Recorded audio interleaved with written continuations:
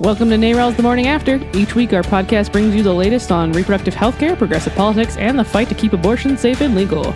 You can listen to the show on Apple Podcasts, Spotify, Stitcher, Podbean, YouTube, and on our website at prochoiceohio.org. The program also airs each Friday morning at 9 on WGRN 94.1 in Columbus, Ohio. Follow us on Facebook, Twitter, and Instagram at ProChoiceOH. NARAL's The Morning After is a production of NARAL Pro-Choice Ohio. Enjoy the show! Welcome back to Parenting During a Pandemic. This is the second of our series. If you haven't seen our last month's episode, webinar on childcare, I definitely recommend it. It was a good conversation with Representatives Weinstein and Russo. And then this month with us, we have Heather Whaling of Gebben Communications and Representative Janine Boyd, who is a representative at the State House. And we have Ashley, who's going to be my co-host. Tell us a little bit about yourselves. Heather, would you like to go start? Go first. Yeah, sure. Happy to. So my name is Heather Whaling. I am the founder and CEO of Gebben Communication. We are Central Ohio's largest independent PR agency. I'm also the chair of the board for the Women's Fund of Central Ohio and a commissioner on the Columbus Women's Commission. And then I also am the mom of a 7-year-old. So I have lots of perspectives to share coming into this conversation. Hey, everybody. So I'm Janine Boyd. I have the privilege of serving as state representative for Ohio House District 9. That includes all of Cleveland Heights, Shaker Heights, co-founder of and co-chair of the Black Maternal Health Caucus. I am also an officer in the Ohio Legislative Black Caucus, and I am ranking minority member on Health Committee in the House. And I'm a co-author of paid family and medical leave bill in the Ohio House as we speak. So I am excited to be here and grateful to be welcomed and with my people. So thank you for having me. Yeah, thank you both for and I'm a new mom. Sorry, yeah. I'm a new mom. You are. And the reason I forgot to say that is because I'm sleepy. Because I'm a new mom of a 10-month-old little boy. Ashley, go ahead. And if you'd like to introduce yourself again, you can do that. Sure, I'm Ashley. I'm also the mom of a 10-month-old, so I understand where you are. And I'm the research and program manager at NARAL Pro-Choice Ohio. So, yes. So our first question is, it's not really easy to understand the different types of leave benefits. So, Representative Boyd, can you tell us exactly what paid leave is and then explain how that may differ from parental leave? Right now, what exists in the United States, as opposed to most other countries in the world, is unpaid leave. We have FMLA. That's the typical what's available, and so it's up to 12 weeks. You have to qualify. Most service industry workers don't qualify. They don't make enough. If you work for a larger company, 500 employees or more, a Walmart, an Amazon, you don't qualify. And still it is unpaid. So you do not have any income streaming in when you are on FMLA. That's the American model. Certainly now that we find ourselves in a pandemic, there's been some federal changes or modifications to pay and created a paid leave, but it's very cumbersome. It's reimbursable to businesses. And I know we'll probably get into that later, but I just wanted to point out that there is a slightly different model currently because of the pandemic, but it's temporary. No real policy has been passed at the state or federal level to provide paid leave. And parental leave is specifically for that. It's typically for newborn, pregnancy, newborn families experiencing that, and it's narrow. It's typically maternal and not paternal, and so you leave out a lot of people, right? You leave out a lot of families. You leave out a lot of folks who are struggling to pay their bills and who find themselves, new kinship caregivers, new foster care parents, new adopted parents, which all can be very sudden. That can happen very suddenly in families' lives. And you leave out caregivers. You leave out people who are caring for those loved ones who are aging or who find themselves ill. And especially in a pandemic, You leave out quite a few folks. So those are, and in most countries, they're paid leaves, and they are more than 12 weeks. we are way behind the ball when it comes to paid family and medical leave for our families. This is a question for Heather. Gabbin Communications has been seen as a leader in paid leave for employees. So what policies do you have in place in your company? And why was it important to you as a business person to offer paid leave for your employees? So we introduced Gabbin Loves Families in 2016. That's our version of a parental leave policy. Back then, as I was starting to do research on the policy, it was when Facebook and Netflix and Etsy and all these tech companies were getting a lot of publicity for rolling out 3, 6, 12 months of leave for new parents. And I thought that paid leave was too important to just be a carrot in San Francisco, Silicon Valley culture or talent recruiting wars. And so I decided that at Gabbin, in the absence of a national or statewide funded policy, I still had a responsibility to my employees to provide paid leave. So we provide 10 weeks of paid leave to all new moms and new dads at 100% of their salary, whether they give birth or adopt. And then we also have a 2-week transition period. I remember after I had my son, that transition back to work was really hard. I don't talk about that enough. And so we have a 2-week transition period also, where in those 2 weeks, the parent can really design their day, adjust their schedule, however they need to help with that transition as they start to get ready to come back to work.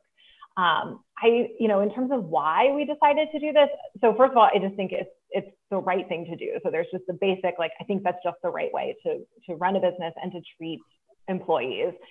I also know it's good for families, certainly, and I've learned through this experience that it's also smart for business. We have seen, as we're trying to recruit people and retain top talent, I know that us having this policy in place has been helpful in those conversations. It also reduces the potential turnover costs.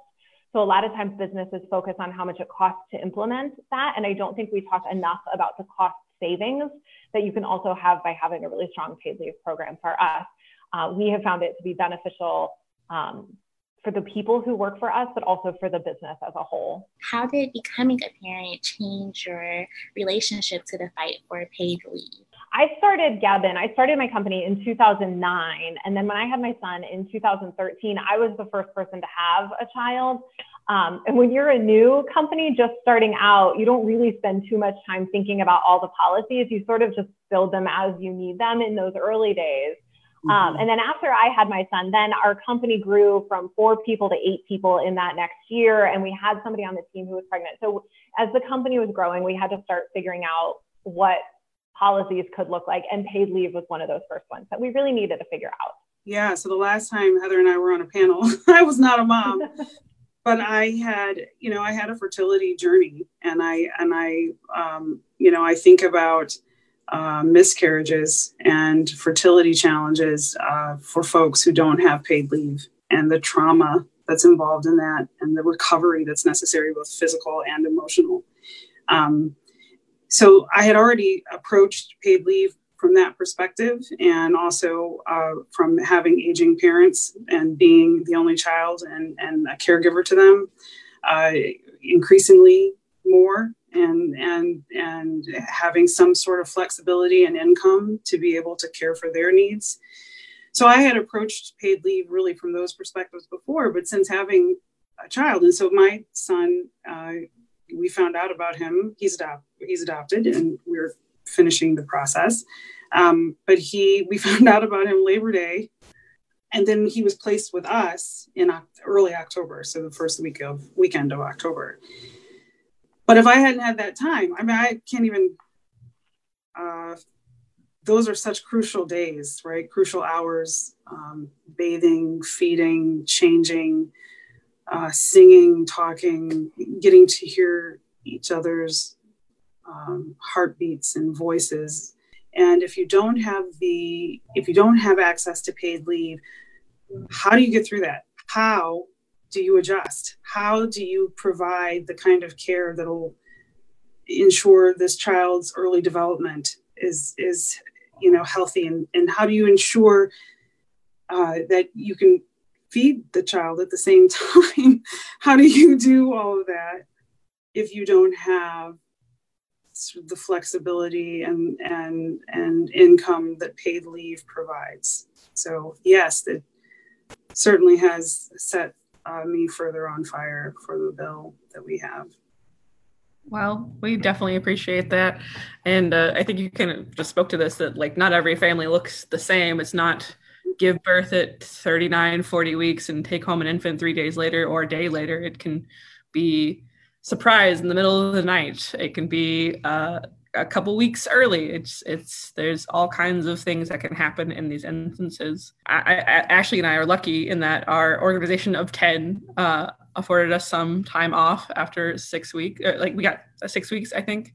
And they're critical moments and critical time. And I think I'm especially lucky because NARAL hired me at 7 months and let me have 6 weeks off when I gave birth. So it's. Can I just say this though, really quickly? I mean, think about that though. That shouldn't be an exception. I know. That to me is valuing life. That's valuing a child.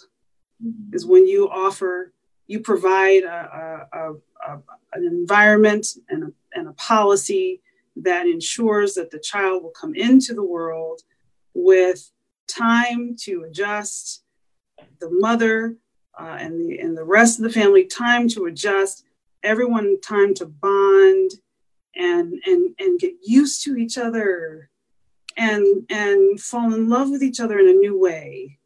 And then move forward. That should not be the exception. And to me, that is valuing life. As of 2018, 6 Ohio municipalities had enacted local ordinances requiring paid family leave, or paid family and medical leave. And Columbus is a national leader in taking such action. What is happening at the State House to enact paid family leave at the state level? Representative Boyd, can you outline what House Bill 91, the paid leave bill that you and Representative Boggs have introduced, what it does, and what constitutes a family who is eligible, and how much leave would families be afforded? I've introduced it every General Assembly since I arrived. And it mirrors FMLA, so it mirrors the unpaid leave that the feds designed originally, but it's paid. And it's paid because it assesses premiums. It's an insurance program, and it assesses premiums from the employee's income on a sliding scale. Employees would be able to opt out. Again, it's up to 12 weeks like FMLA, which is still not as long as a lot of other countries, but it's somewhere to start. It is inclusive and not narrow. It is paternal and maternal, and it is for adoption, foster care, and biological family members of new births. So it includes caregiving, and then of course it includes the person. So when an individual has their own medical or healthcare needs, and they need treatment, then this would apply to that as well. So it's a more inclusive program. By the way, Heather, I love the idea of a 2-week transition period, and I'm going to talk to Boggs about that when we have an opportunity to convene and just talk policy and not politics. But I would like to consider that. I think that's a fantastic point. Additionally, it covers it's down to the small business and it goes up to the larger businesses that are not covered by FMLA currently, as I mentioned earlier, because those are the folks that really need it, right? If you're working at Walmart or Amazon, likely you are not full-time, and you certainly are not incurring enough to, if you get hit with COVID, for instance, to sustain, depending on how long you are ill. But in general, if if your child gets sick, if you get sick, if you find yourself pregnant, if you find yourself in the position of having to care for a loved one who has, suffered accident. This happens every day. This happens every day. And to Heather's point as well, businesses do this. There are businesses that do this, small businesses that would crumble if they lost their talent, right? And so they understand the point of maintaining the talent that they find and supporting that talent so that talent can return, and they don't have turnover. They don't have the expense of turnover. In the absence of a state or federal paid leave plan, businesses need to leave. At Gebben, I've been providing 10 weeks of paid leave to employees who have a child since 2016. We're a small company. We've got about 25 people now. If we can figure it out, I'm confident that other businesses also can figure it out. And it does require an alignment of values and finances. It does require a commitment to planning. The nice thing is that not in every case, but in most cases, if someone's going to use paid leave, they probably had 7 or 8 months to do some planning. So you can figure some of that stuff out as a business. It also requires a commitment on the business's part to prioritizing your employees' well-being. It can be done. I think we're about to face this huge problem for working families, especially moms, who we know the caregiving responsibilities often still fall to. And I was hearing from friends and people on social media about a surprising number of women who were considering or already had dropped out of the workforce because it's just not realistic to be a stay-at-home parent and a teacher and an employee and a caregiver. And so I think and especially now as more and more schools, it looks like, are going remote, we're coming up on this major issue. There was a study 2 weeks ago that said 27% of parents are thinking about opting out of their jobs because they just can't do it all right now. And I think the last thing that we as a state or as a country need is a mass exodus of women from the workforce. So in Columbus, we pulled together a quick working group. We sent an email out to our early adopters of our Pay Equity Pledge to see who was working on this and would be willing to come together and share ideas. And we pulled together about 40 companies last week. And we're going to have a deliverable that we're going to share out with other companies of here's what other companies are doing. Here's how we're all trying to navigate this, from creative solutions like job sharing, allowing parents to reduce their hours, flexible schedules, things that we talk about, I think, anyway, when we're talking about how do we keep women in the workforce. COVID is now accelerating the need for businesses to embrace more of these solutions. So our next question is kind of talking about the sandwich generation. And so those are people who are tasked with caring for the young children in their lives as well as older parents. Yes, you kind of spoke about that earlier.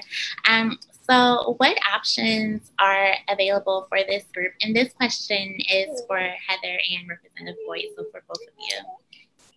I think Representative Boyd probably should go ahead and answer this one. She's in the generation and I think knows much more about the legislative options that are available. I know in Columbus, the paid leave act here that we have in the city of Columbus includes caregiving also, but that's just for a small number of people. So we certainly need broader solutions. Yeah, there's very little. I mean, we have wonderful organizations, Western Reserve Office on Aging. We have a lot of communities have been able to maintain their departments on aging, but it's harder and harder. I mean, you think about how local government funds have been stripped over the years, and now folks have had to make significant cuts to budgets because of pandemic.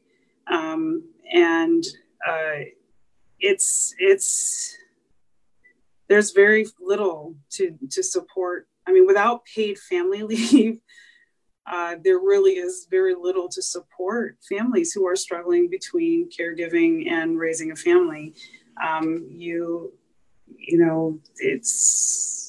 It takes a village to not only raise a child right now, but it takes a village to care for a loved one because it's just very little support. A little bit of a pivot. Nationally and in Ohio, the majority of people who have abortions are already parenting at least one child.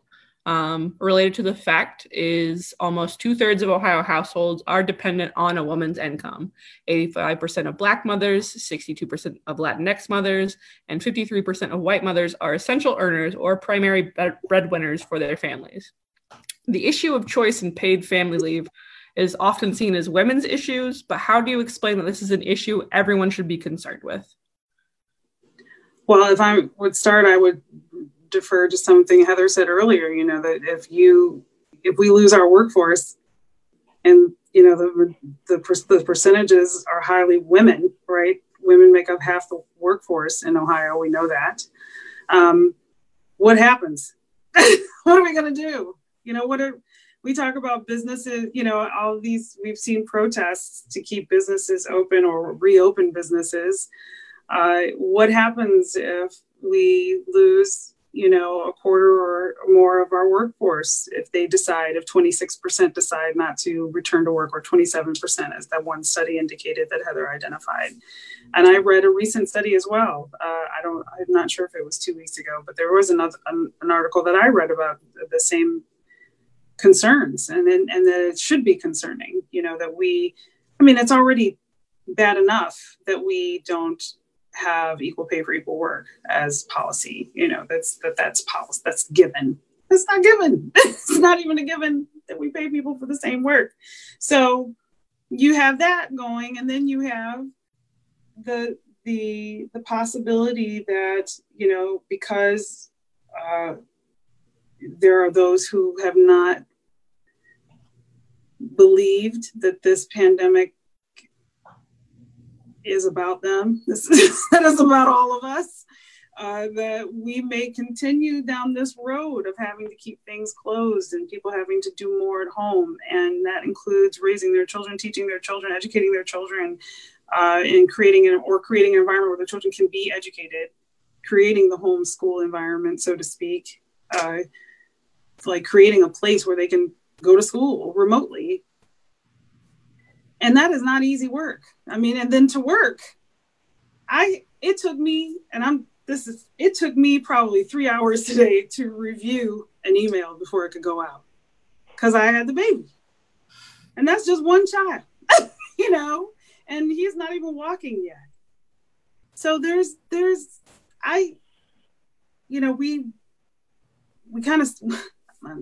we set ourselves up for this.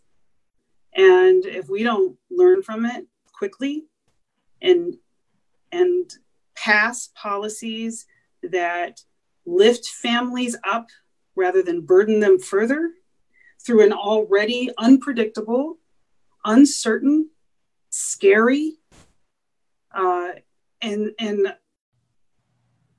unimaginably divisive still situation that deals with a worldwide pandemic, as well as other just issues that we as society face, we are going to suffer much worse than a recession. We're going to lose a lot more than has already been lost. When I think of businesses that have had to close, and those that are still making a sacrifice of not opening, but to keep people safe. So we have the but sort of the benefit of having learned from other countries. We just have to do it. And there's the only people stopping us are us. So yeah. I think to your point, I think we do need to stop talking about this as a women's issue. This is not a women's issue. This is an economic issue. And like Representative Boyd mentioned, equal pay for equal work. Like oftentimes we talk just about the wage gap, and I think we need to take it even a step further and talk about the wealth gap, because that wealth gap is massive. And that ability to have just a little bit of money in savings, to have some wealth accumulated, is oftentimes that safety net that helps families. I mentioned at the beginning of this that I'm on the board of the Women's Fund of Central Ohio, and we conducted a study looking at the gender and racial wealth gap here in Central Ohio.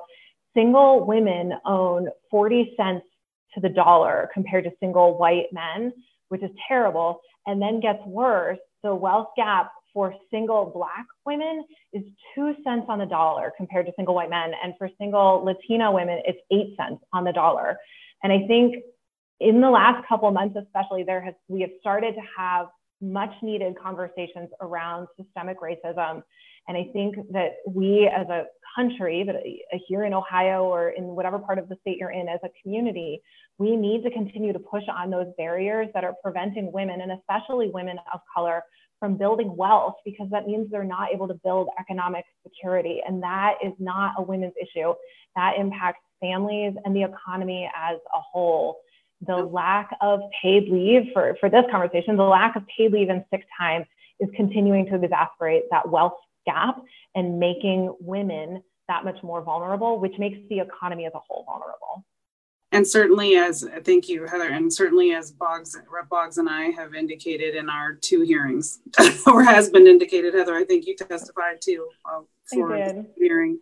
The more we can address the wealth gap, as has been identified, the less people are reliant on public programs.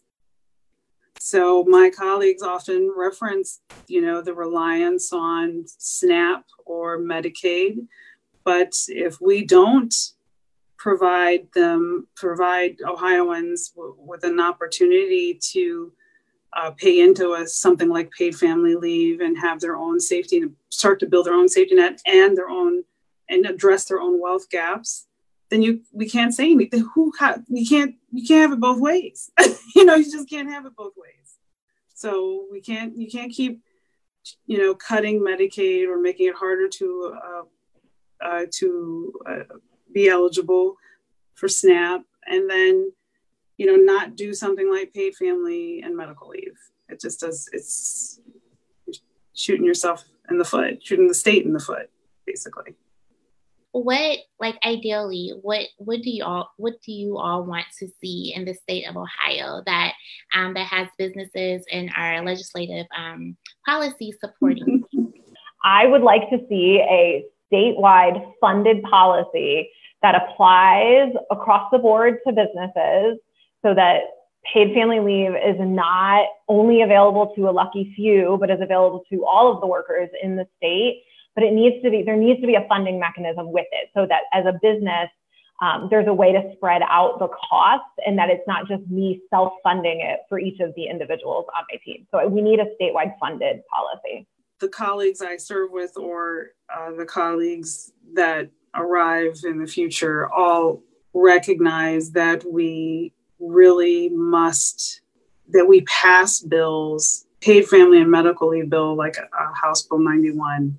It has an upfront investment, but it provides long-term security in terms of economy, growing the economy, attracting talent to the state, keeping talent in the state, healthier pregnancies and families, healthier children, healthier parents, and aging folks would be safer because the caregiver can do more and have more flexibility and more time to help people enhance their own ability to move from surviving to thriving, to just move from surviving to thriving and not have to rely on as much, perhaps, public support or safety nets. That's the promise that we should keep.